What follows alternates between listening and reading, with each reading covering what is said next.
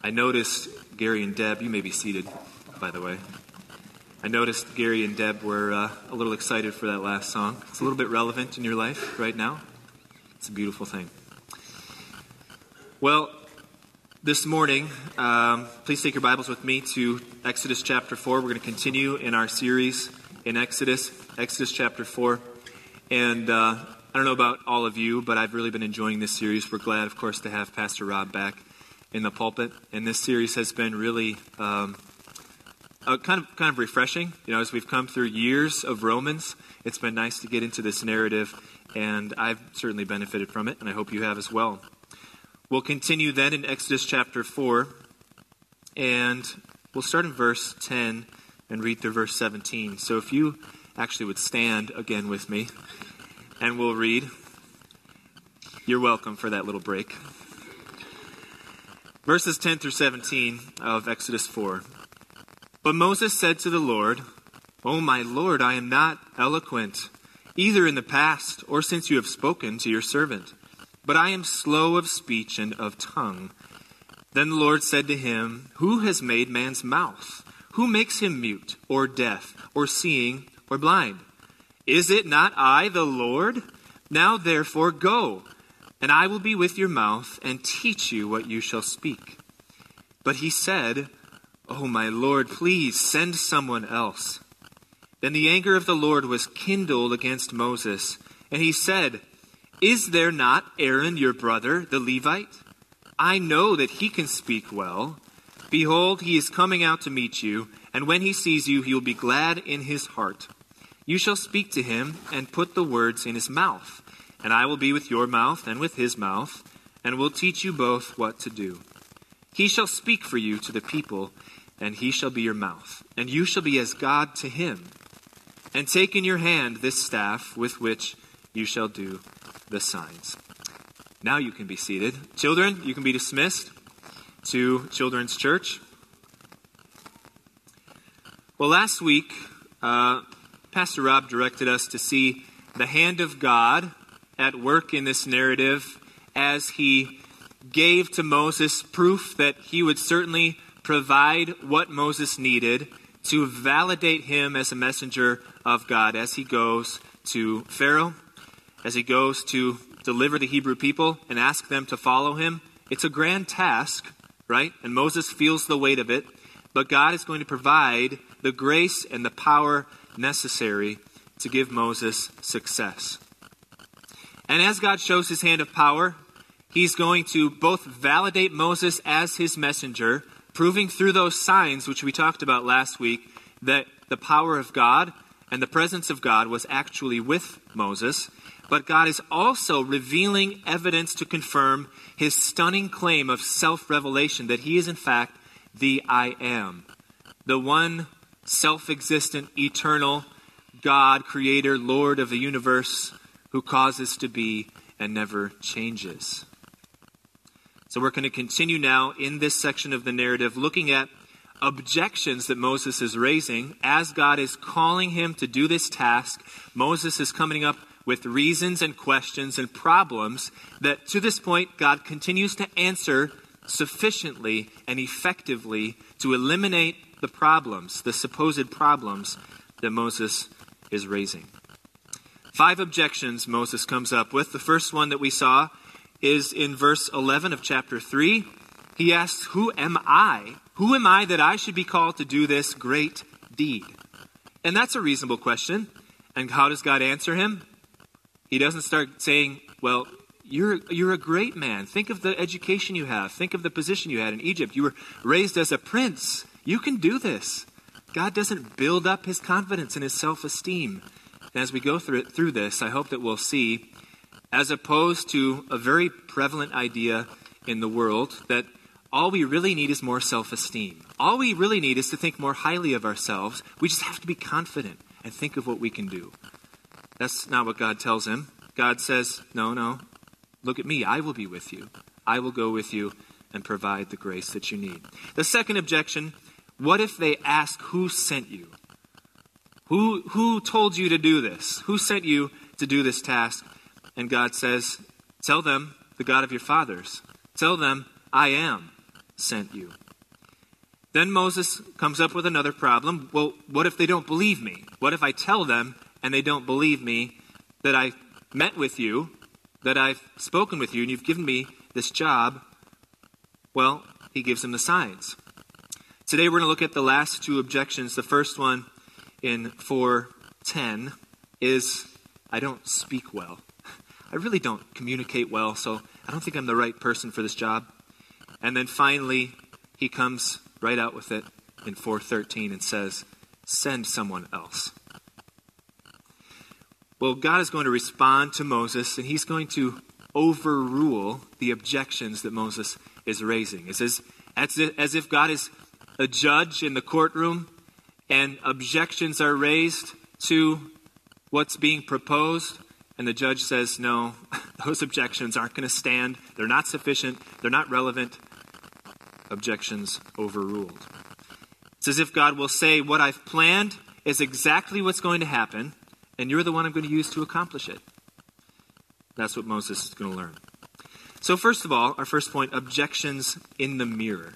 Objections in the mirror. And what I want us to notice is that as Moses is coming up with all these reasons why he's not the right man for the job, why he's insufficient for the job, he's got all these deficiencies, it's because Moses is looking in the mirror. He's looking at his own reflection and seeing all kinds of flaws. How many of you enjoy the confidence-boosting experience of looking in the mirror and seeing something you don't like about yourself, right? There's some kind of flaw, something you wish were different. Maybe it's the shape or proportion of your face. Maybe it's the color or the quantity of your hair. Could be any number of things, but it's kind of disappointing, right? And it leads you to not really enjoy looking in the mirror and liking what you see. It brings despair, perhaps. And so that's exactly what's happening with Moses. He's looking in the mirror, and as he looks at himself and evaluates his giftedness and his ability, he finds deficiencies. And ultimately, he tries to reason with God as to why someone else should go and release Israel from Egypt. Now, for context, just as we came through verses 1 through 9 last week, God had answered Moses' previous objection. How will they believe me that you sent me? By giving him these signs. And was that enough for Moses? No, it was not enough. Instead of consenting, he comes up with this next problem. So objection number 4, I'm not eloquent. Verse 10. Moses said to the Lord, "Oh, my Lord, I am not eloquent, either in the past or since you have spoken to your servant, but I am slow of speech and of tongue," or heavy of tongue. Okay? And so here's Moses' objection. In the common vernacular, it might be, I don't talk real good. Okay? I can't do this because I'm not very well spoken. Thought of our system of government in America, and the American people often highly value the eloquence, the polished speech of the people that they elect. Sometimes they're willing to choose substance over style, but more often than not, the politician who's running for office, who's able to artfully and skillfully craft the most compelling, most inspirational message, is the one who is elected. So is a polished tongue what's necessary here for a servant of the Lord? Is that what God's going to require for Moses to be successful? Well, Moses seemed to think so. Now, when he says this, I'm not eloquent, it's a very interesting statement. Probably many of us have heard that, well, he must have had some sort of speech impediment. He must have, maybe a stutter, perhaps. And so that was a limitation, that he maybe had from birth. And now it's reasonable why he says he doesn't want to go, he doesn't want to speak, because he has this impediment. Well, while that's a common theory, the Bible doesn't tell us that, okay? And in fact, he does a whole lot of speaking, and right now he's doing a lot of speaking and reasoning with God, and he doesn't seem to have any problems with that. Okay, so I'm not so sure about that. I'm not sure it's that simple. Another possibility suggested is that after 40 years away from Egypt, he's been out in the wilderness, he's been a shepherd. Okay, maybe he's not so eloquent or fluent in his Egyptian anymore, right, after 40 years in the desert. or perhaps in his Hebrew, and now he feels like he's insufficient, he's incompetent to really entreat with Pharaoh and be taken seriously. Okay, that's a possibility, not unreasonable. Still, Scripture doesn't tell us that. The Bible doesn't say that. The Bible does say in Acts 7:22 that Moses was instructed in all the wisdom of the Egyptians. We know he had this education like he was a prince, and he was mighty in words and deeds. These are the characteristics of Moses, mighty in words and deeds. So here Moses' excuse is kind of confusing. So which is it? Well, I believe if we look at some context that isn't immediately apparent right here, we see that there's a common way of communicating in ancient Near Eastern culture that expresses kind of an exaggerated humility, a self-deprecation, saying, really, in an honor and shame culture, the person who's speaking to you, giving you this privilege or giving you this task, saying, oh, I'm not worthy of this, I'm not good enough for this, and it's really to build that person up and lower yourself. It's extremely common. We find it throughout the Old Testament. Genesis 18:27, Abraham does it. Abraham answered and said, behold, I have undertaken to speak to the Lord, I who am but dust and ashes. Saul does it when he's called by Samuel to be the king in 1 Samuel. Saul answered, am I not a Benjamite from the least of the tribes of Israel? And is not my clan the humblest of all clans? Why then have you spoken to me in this way? David does it, 1 Samuel. Saul's servant spoke these words in the ears of David, and David said, does it seem to you a little thing to become the king's son-in-law, since I am a poor man and have no reputation? Jeremiah 1:6, Jeremiah is commissioned to be a prophet of the Lord. What does he say? O Lord God, behold, I do not know how to speak, for I am only a youth. So we see this over and over, this pattern of speech, of self-deprecation, of exaggerated humility, and not all of it's completely accurate, right? Jeremiah didn't actually think he was a child, but he's expressing humility. So that cultural norm helps us understand what Moses is doing here. However, that's also not the whole picture. Because Moses isn't saying, well, I'm not the most well-spoken messenger. I'm not really worthy of this task, but I'll go do it anyway. Ultimately, he's saying, I shouldn't be doing this. I'm not qualified. I don't believe he was simply fabricating a lie that he wasn't articulate enough for the task. I think it was a real concern. I think Moses was genuinely concerned about his ability to speak to Pharaoh. So he believed it was a deficiency that should disqualify him. After all, there certainly must be somebody out there who's better at speaking and communicating than I am. And that's true, right? That's true. Certainly there was somebody out there who could communicate more eloquently with Pharaoh. But that wasn't what God was asking. The fact that God provided Aaron to speak for him, as we'll see a little bit later in the text, God gives him Aaron. He says, he will speak for you. I know he can speak well. Kind of supports the fact that I think Moses was genuinely concerned about this limitation. So while exaggerating, he had this concern, something to do with his communication. He felt it was insufficient. Now, up until this point, the concerns that he's raised, these objections that we see Moses raising, don't they seem kind of reasonable? I mean, when we think about it, the questions that he's asking, they're good questions. They're fair questions. I mean, who am I? I'm a fugitive from Egypt. Sure, I was raised in the palace, but then Pharaoh tried to kill me, okay? And I've been chased out of Egypt. And by the way, the Hebrew people who I was trying to help from oppression, they really didn't seem so favorable to me as well. And my time in the desert as a shepherd, Egyptians hate shepherds, okay? And so who am I to do this? That's a reasonable question. His next question, who should I tell them sent me? That's a reasonable question. They would be expecting for some kind of evidence, some kind of proof that Moses had come from the Lord. Okay? You know, and think about the story he might tell. Well, I was walking through the desert, and then there was this bush, and it was on fire, but it wasn't really burning. And then a voice spoke out of the bush, and it was God. And so he told me to come do this. Okay? If somebody came to you and said that today, what are you going to do? You're probably not going to believe him. You're probably going to try to get away as fast as you can, right? And so he's going to need some evidence. And so God gives him validation. God gives him signs. In fact, remember, Israel was in slavery with no direct revelation from God for 400 years. And so this would have been very odd now to have someone come and say, listen, God told me this. This is what's going to happen. Okay? So these are reasonable questions. However, in this fourth objection, I'm not eloquent. While it was a legitimate concern of Moses, we ultimately see that it becomes an excuse. It starts to become an excuse for why Moses shouldn't be the one to go.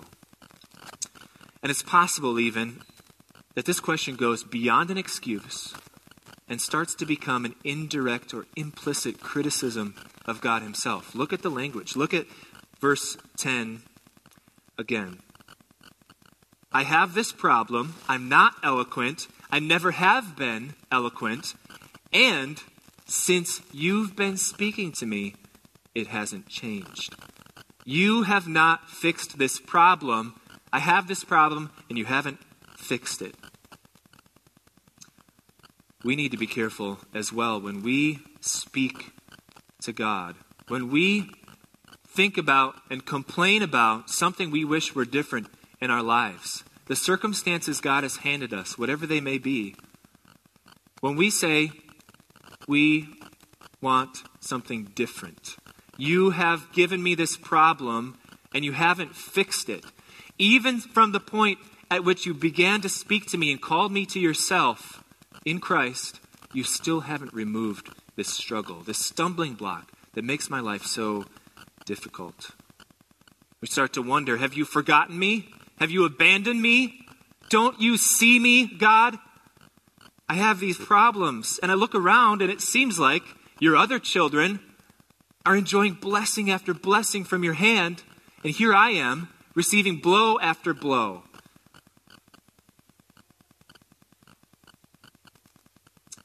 And the truth is, we may be enduring trouble that others are not.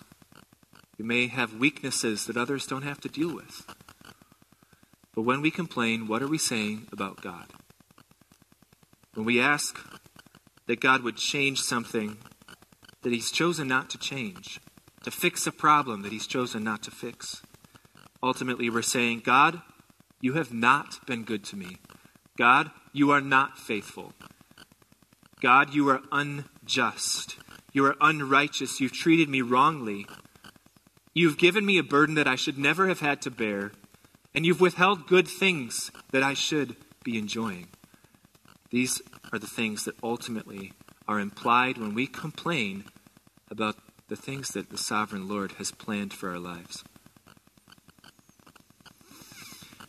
May those words never pass our lips or be found in our hearts, either explicitly or implicitly.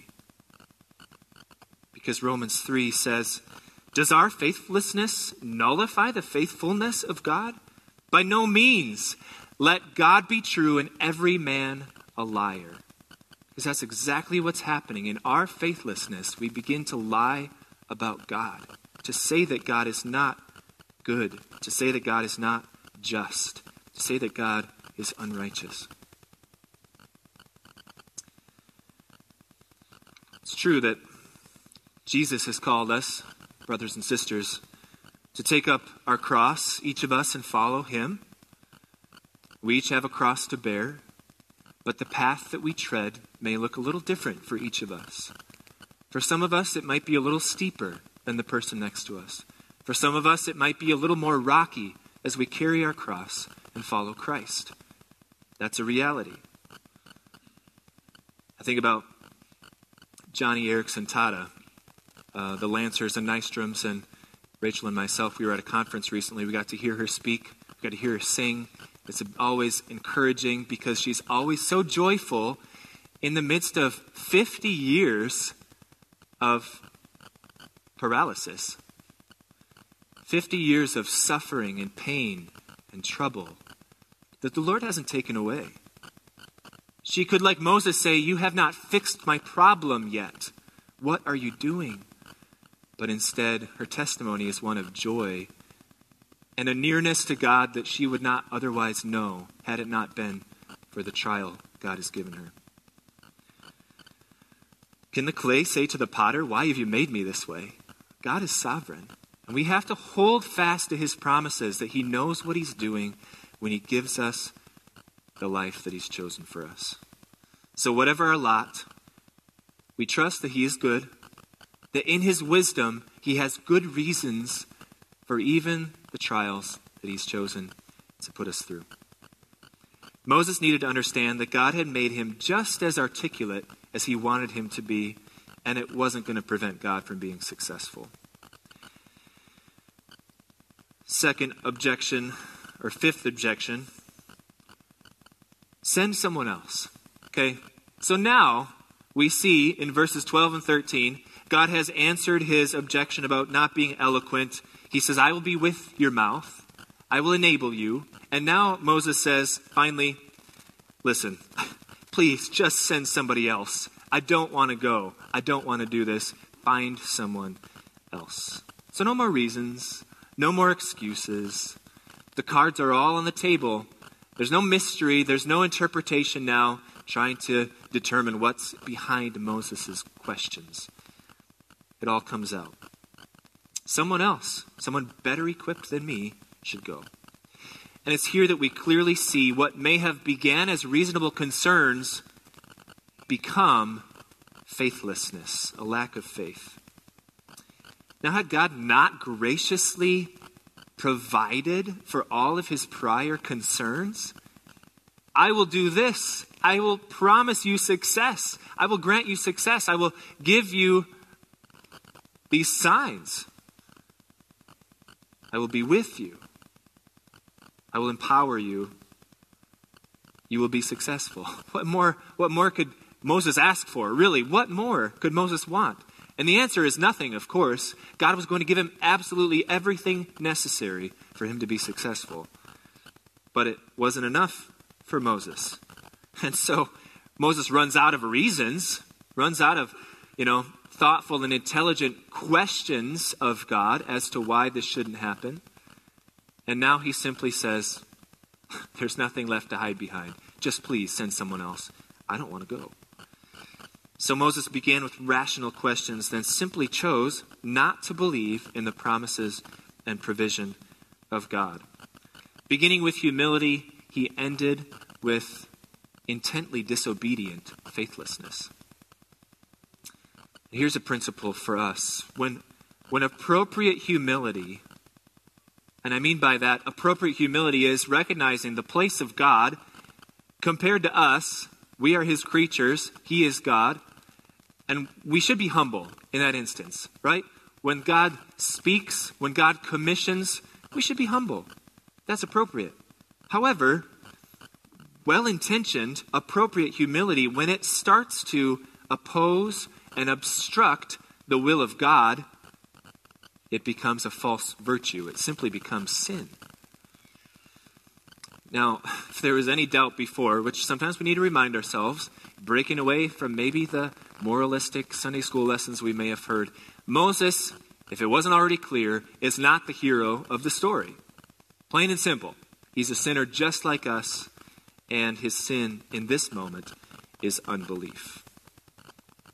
And Moses had every reason to believe God and to obey, but instead he kept staring in the mirror at his own reflection and despairing at all the problems he saw with why he would not be able to accomplish the task.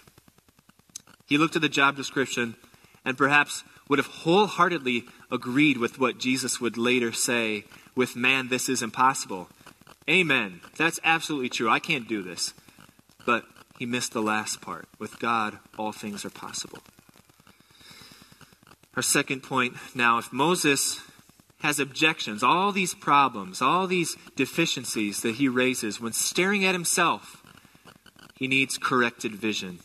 The exclusive object for eyes of faith is the God who empowers, the God who gives grace, and the God who is sovereign over all human events. So how did God respond to his faithless servant? He didn't leave him staring at his own reflection. He shatters the mirror. He grabs Moses' face and says, "Look at me." You parents probably all know what it's like to say something similar to your children. When you know they're not hearing a word you're saying, "Look at my eyes. Where are you?" That's what God needed to do with Moses. So first of all, Moses has a Job moment. Look at verse 11. After Moses says, "Well, I can't speak well. That's a problem." God says in verse 11, "Who has made man's mouth? Who makes him mute or deaf or seeing or blind? Is it not I, the Lord?" And so God uses the same approach he took with Job and his questioning friends and his doubtful wife. Through a series of rhetorical questions, God effectively answers doubtful human questioning by contrasting his holiness with human unholiness, his power with human weakness, his wisdom with human ignorance, and his divine prerogative as creator with our creaturely submission. He puts Moses in his place, just as he did with Job. He's opening Moses' eyes so he can see just how wide the chasm is between these two beings. He makes Moses understand his smallness, his place beneath sovereign God. And in that right perception of God's sovereignty over the situation, the circumstances of human existence, he nullifies Moses' objection about his inability to speak well. It's kind of like the conversation went like this. Moses says, "God, I'm concerned with how my mouth works. It doesn't work well enough for this." And God says, "Guess what, Moses? I made your mouth. I did that. I designed that. I formed your body so that air would leave your lungs,